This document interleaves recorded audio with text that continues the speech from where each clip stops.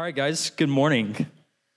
As you can see, I'm not Aaron Wine. I'm probably about as far as you can get from Aaron Wine. But I'm excited to be with you guys today. For those that don't know me, my name is Will. Hi, Will. Thank you. And today we're going to be in 1 Thessalonians 2. So I'll give you time to turn there if you have your Bible, which I hope you do.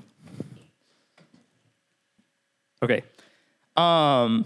So a couple things about me before we get started. I am about to graduate in August, and then I'm getting married. Thank you. Please. And then I'm getting married in November. So a lot of exciting things coming up for me. But I do remember being in a similar seat to you guys when I was in youth group back in the day, which wasn't that long ago, but back in the day. And it's exciting to now be sharing with you guys. So I hope that you hear the word that I have for you, and also am praying that this word not only gives you hope, but gives you a future hope to look forward to in Christ. So the greatest opposition to the church that we've seen in the spread of the gospel, both in our community and across America and also across the world, is the church itself, because the church itself is made out of people like you and I, which are sinners, and people that seek pride and seek their own benefit instead of the benefit of others. So when we as a church come together as sinful creatures and worship a holy God, there's something transformative that happens. But that all starts with the leader of a church, so with the preacher or with your teachers or with the youth pastor. So it all kind of trickles down from this leadership position that a preacher holds in a church. So as we approach 1 Thessalonians 2, it's all the more important that we look at Paul and see his effective and bold leadership and also witness to the Thessalonians, so that we can ultimately see how we can all be leaders both in our school, in our church, and with our friend groups, or even our family, and how we can be bold in sharing the gospel with those around us, so that we can ultimately show what it means to be a witness of God and what it means to be a light on this earth that is so dark. But as a warning, this isn't so we base our own witness and testimony off of Paul's, but this is so that we can look to Paul, who is looking to Christ, and we can reflect Christ ultimately and not reflect Paul. As it says in Philippians 2:3-5, do nothing from selfish ambition or conceit, but in humility count others more significant than yourselves. Let each of you look not only to his own interests, but also to the interests of others. Have this mind among yourselves, which is yours in Christ Jesus. So this effective witness that we're going to be looking at comes directly from Christ, the God-man. So it's important that we look to Christ and not look to our church leaders or to Paul in this situation. Like, yes, we need to look at our church leaders and we need to look to Paul to learn how to be a witness, but ultimately remember that being a witness means we are constantly and always looking to Christ in everything that we do. So with that, I'm going to read 1 Thessalonians 2:1-12. For you yourselves know, brothers, that our coming to you was not in vain. But though we had already suffered and been shamefully treated at Philippi, as you know, we had boldness in our God to declare to you the gospel of God in the midst of much conflict. For our appeal does not spring from error or impurity or any attempt to deceive, but just as we have been approved by God to be entrusted with the gospel, so we speak not to please man, but to please God who tests our hearts. For we never came with words of flattery, as you know, nor with a pretext for greed. God is witness. Nor did we make demands as apostles of Christ, but we were gentle among you, like a nursing mother taking care of her own children. So being affectionately desirous of you, we were ready to share with you not only the gospel of God, but also our own selves, because you have become very dear to us. For you remember, brothers, our labor and toil. We worked night and day that we might not be a burden to any of you, while we proclaim to you the gospel of God. You are witnesses, and God also, how holy and righteous and blameless was our conduct toward you believers. For you know how, like a father with his children, we exhorted each one of you and encouraged you and charged you to walk in a manner worthy of God who calls you into his own kingdom and glory.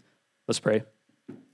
Dear God, thank you for this day that you've given us. Thank you for allowing us to wake up and to come into this room and come into this church that we know is seeking you. I pray that in this text, we can ultimately see what it means to be a bold and effective witness, God, what it means to seek to love the gospel and to love you first. And I pray that through that, we will shine bright in our schools, in our homes, in our church, God, and that ultimately we will give all the glory to you and not to ourselves. God, just help me to teach, help me to seek your words first, and I pray that ultimately you'll just be glorified through this. In your name we pray, amen. So, as we walk through this text, my goal and hope is that you guys are able to see that the desire to bring glory to God day by day will give you the boldness to walk in a witness that is glorifying God through that. So ultimately, we're going to walk in a way that is glorifying God instead of glorifying ourselves. And that leads into our first point, which is, thank you, Risha, boldness in the gospel, 1 Thessalonians 2, 1 through 4.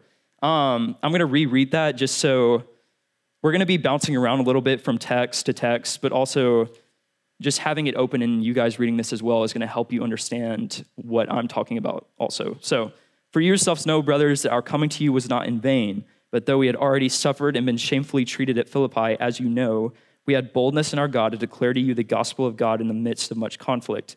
For our appeal does not spring from error or impurity or any attempt to deceive, but just as we've been approved by God to be entrusted with the gospel, so we speak not to please man, but to please God, who tests our hearts.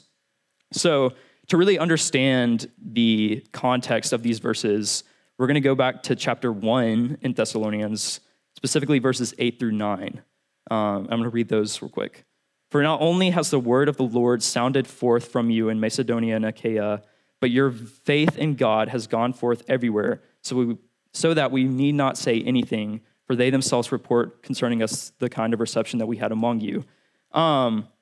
So the boldness of Paul to the Thessalonians was seen in his actions that he initiated with them.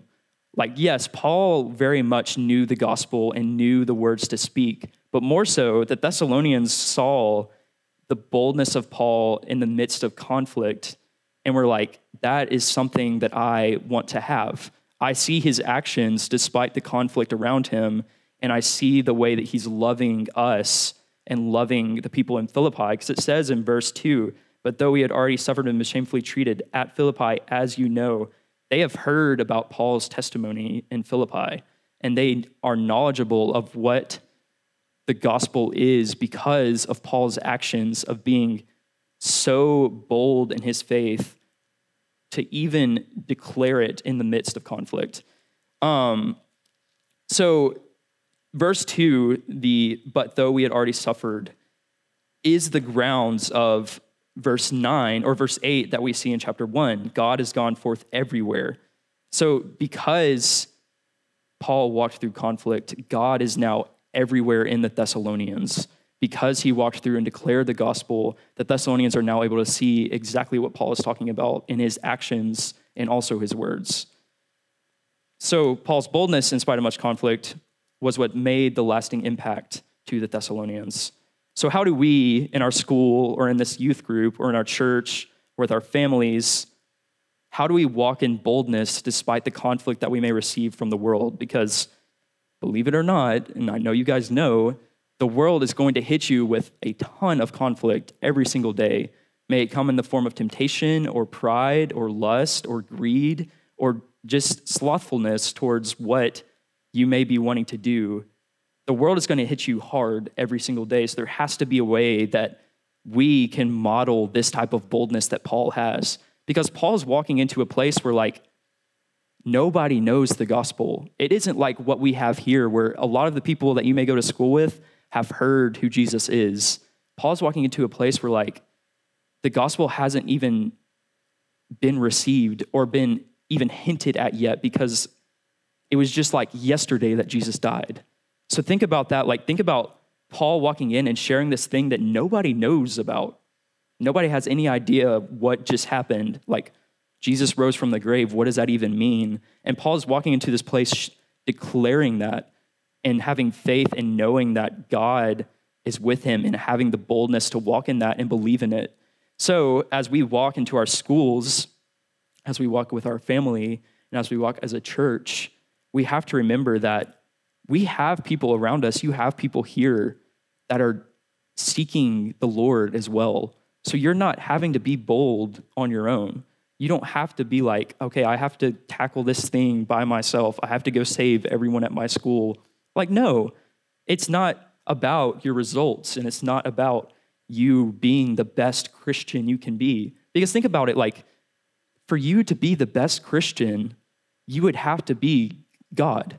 Like, Christ is the best Christian because he is the perfect image, the perfect encapsulation of who God is because he is God.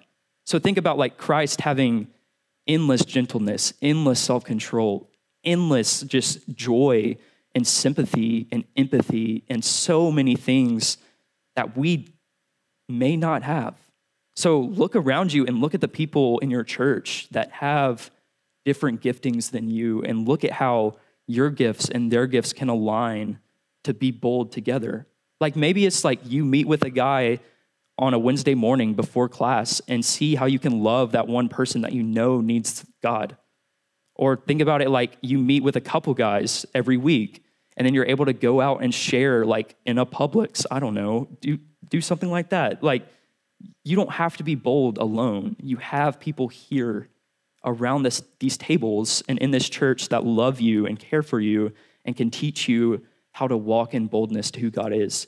But the beautiful thing about Paul is that he was not only bold to humans, he was bold before God. And that gets us to our second point. Let's look at verse 4 specifically.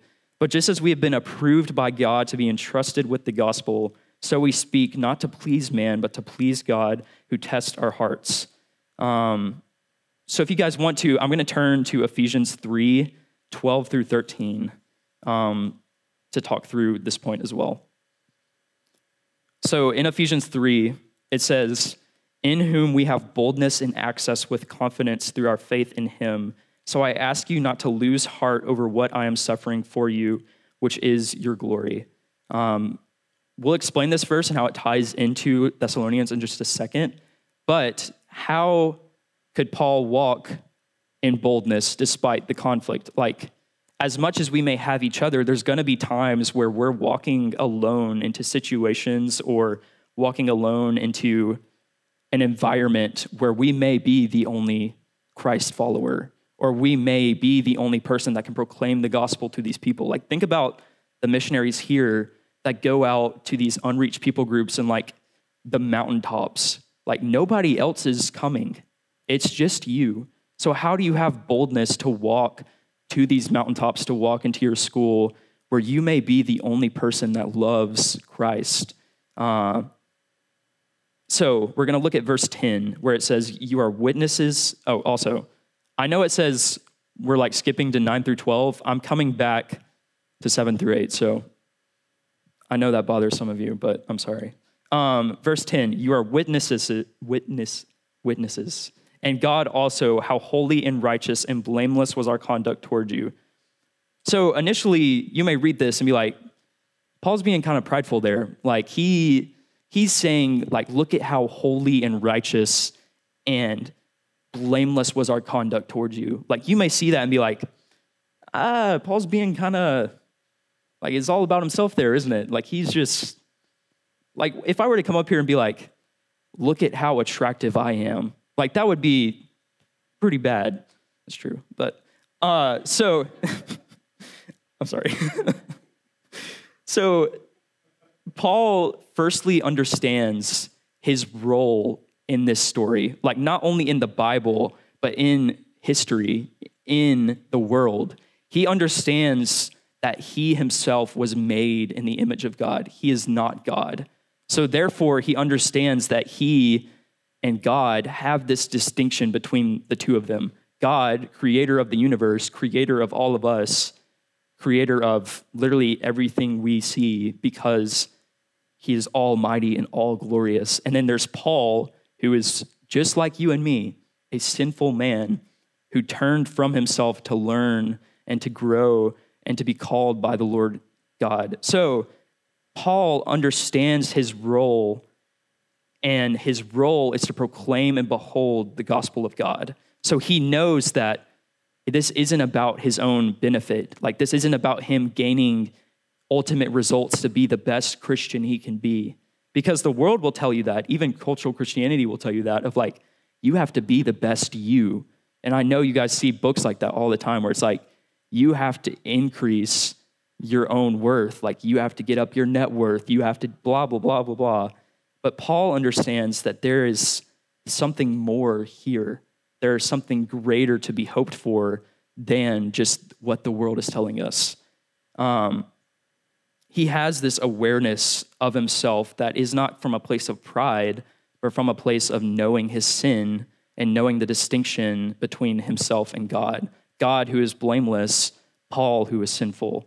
So Paul, understanding his sin, is then able to look at God and Christ and understand how Christ had to come for our sins. So Paul ultimately grabs onto the mission that Christ left him with, which is the Great Commission. Go, therefore, and make disciples of all nations. Paul understands that he is fighting for people that need hope and need a future hope in Christ, because Christ is the only way to the Father. Christ is our key to eternal life.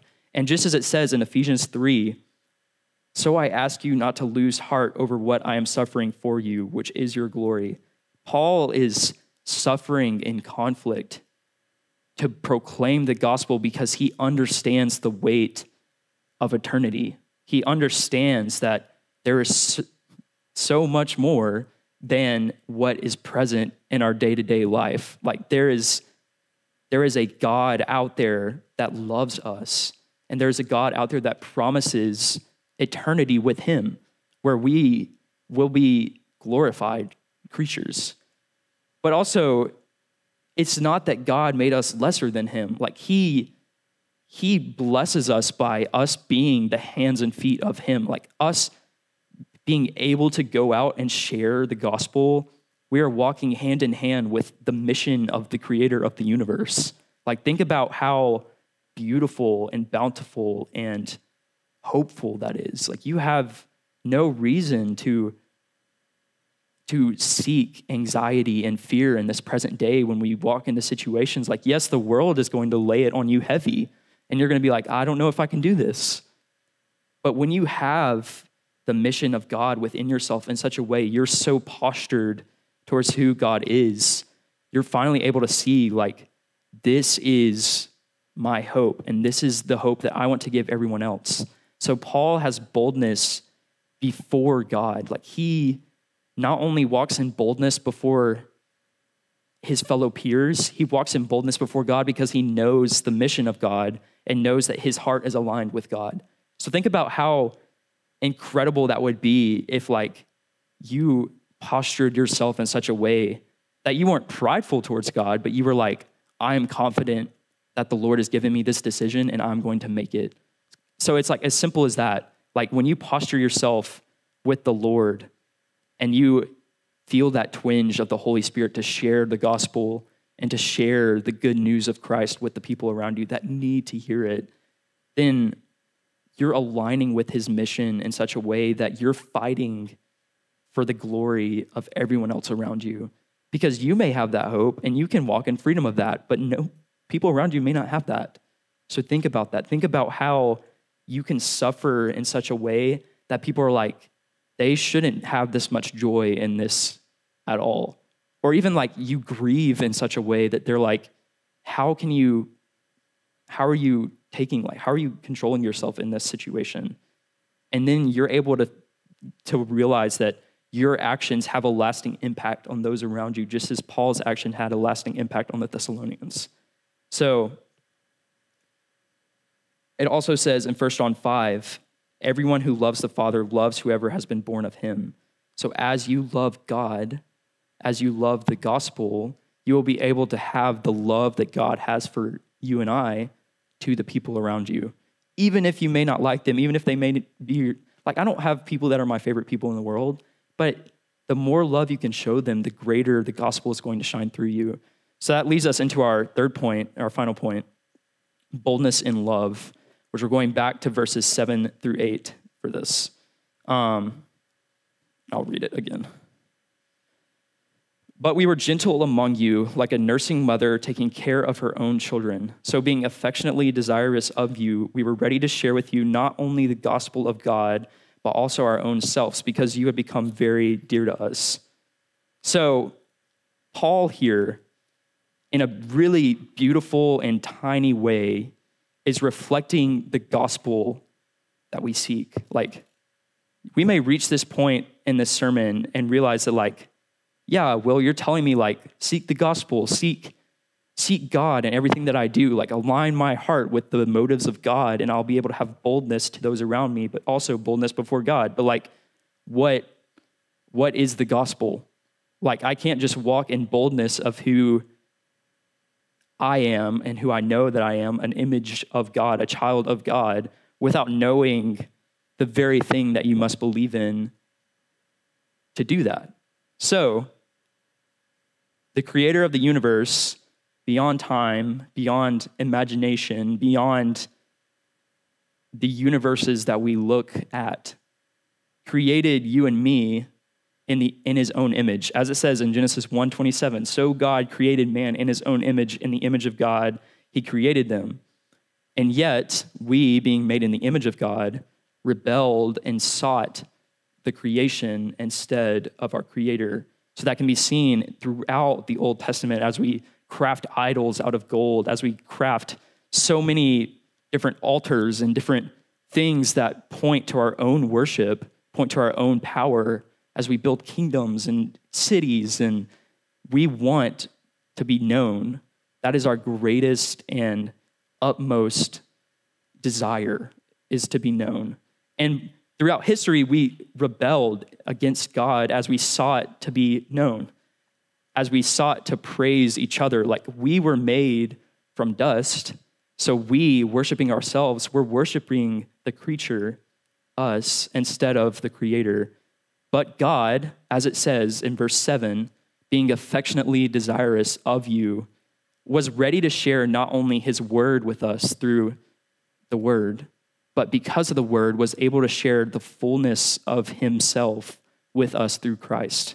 So Christ, also being affectionately desirous of you, came in the form of a servant, being born in the likeness of men, and being found in human form, he humbled himself by becoming obedient to the point of death, even death on a cross. So Jesus, God's only son, came down for us because God desired us.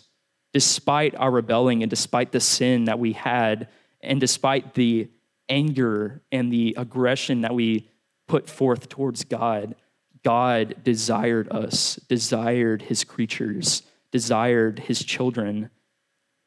And Jesus is the perfect sacrifice that we don't deserve. Jesus died on the cross for our sins and took on the weight of death for all of us, and then rose again in victory over death 3 days later. Because as 1 Corinthians 15:21 says, for since death came through a man, the resurrection of the dead comes also through a man.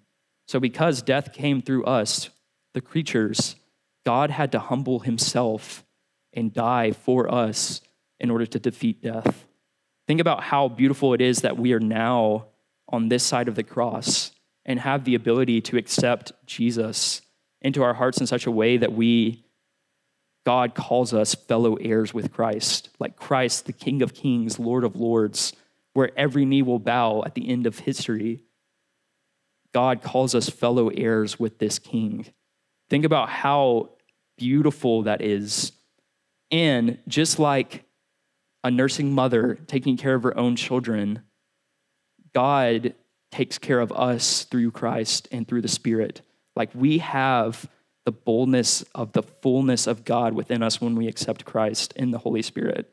And think about how beautiful that is. Like, we don't have to fear and to have anxiety over situations where We know we need to share the gospel, but we can't because we have the Spirit of God in us. We are the temple of the Holy Spirit.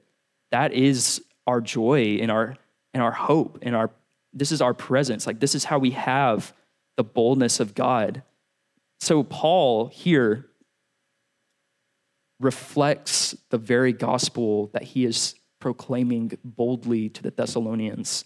He, being gentle among them, walked in a way that was bold and effective and quietly effective, meaning he did not take the fame, just as it says in verse, though we could have made demands as apostles of Christ. Like, Paul could have gotten whatever he wanted, but didn't. He didn't take the fame. He pointed it all towards Christ because he knew that he was an image bearer of the image, Christ. He is not Christ. This is Christ, and he's pointing towards him constantly.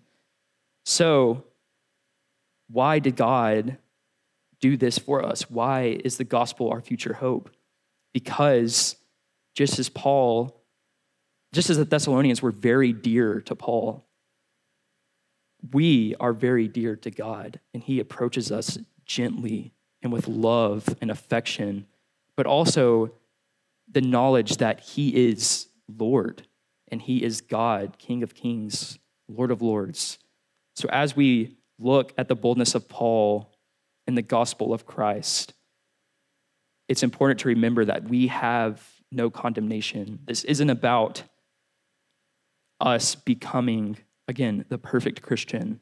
This is about us reflecting the very gospel that we see and dying to ourselves daily, even if it has to be hourly, and looking at our sin, seeing the depths of it, seeing the trials and the abandonment that we give God in our sin, and seeing the contrast in the joy and the love that God gives us through that. And because of that, we are called children. We are fellow heirs with Christ. And God so graciously calls us the salt of the earth, the hands and feet of our Maker. So as we go out and we proclaim the gospel, it's all the more important that we remember who we are, whose we are, and where we come from. Because your boldness may not look the same as somebody else's boldness. Like, you may be walking in a boldness of, yeah, I'm like yelling this at school, it's awesome. But maybe you are not the most outgoing person. Maybe you struggle to be like, I struggle with sharing the gospel with like a group of people. Then it's like, find one person that you know needs hope, that you can see it in their life. You can see it in their face, the fear and the suffering that they have. Like, they need Jesus just as you needed Jesus. And you need to be reminded of the gospel daily. That's why here at Lakeview, you hear Aaron, you hear Brian, you hear everyone on staff constantly pulling the gospel in every sermon that they have. Because the gospel in itself is why we have this, why we have church. So we can go and ensure and continue to seek to make disciples of all nations as Jesus commanded us to. So I pray that this is something that you guys will hold on to and see that you can have boldness and you can have hope. And it may not look like everybody else's, but come before God and be knowledgeable of the mission that he's given you and be bold in it and walk in faith and knowing that it's not about how good you are or how good you do. It's about the Lord you serve and how you bring him glory just by surrendering to him. Let's pray.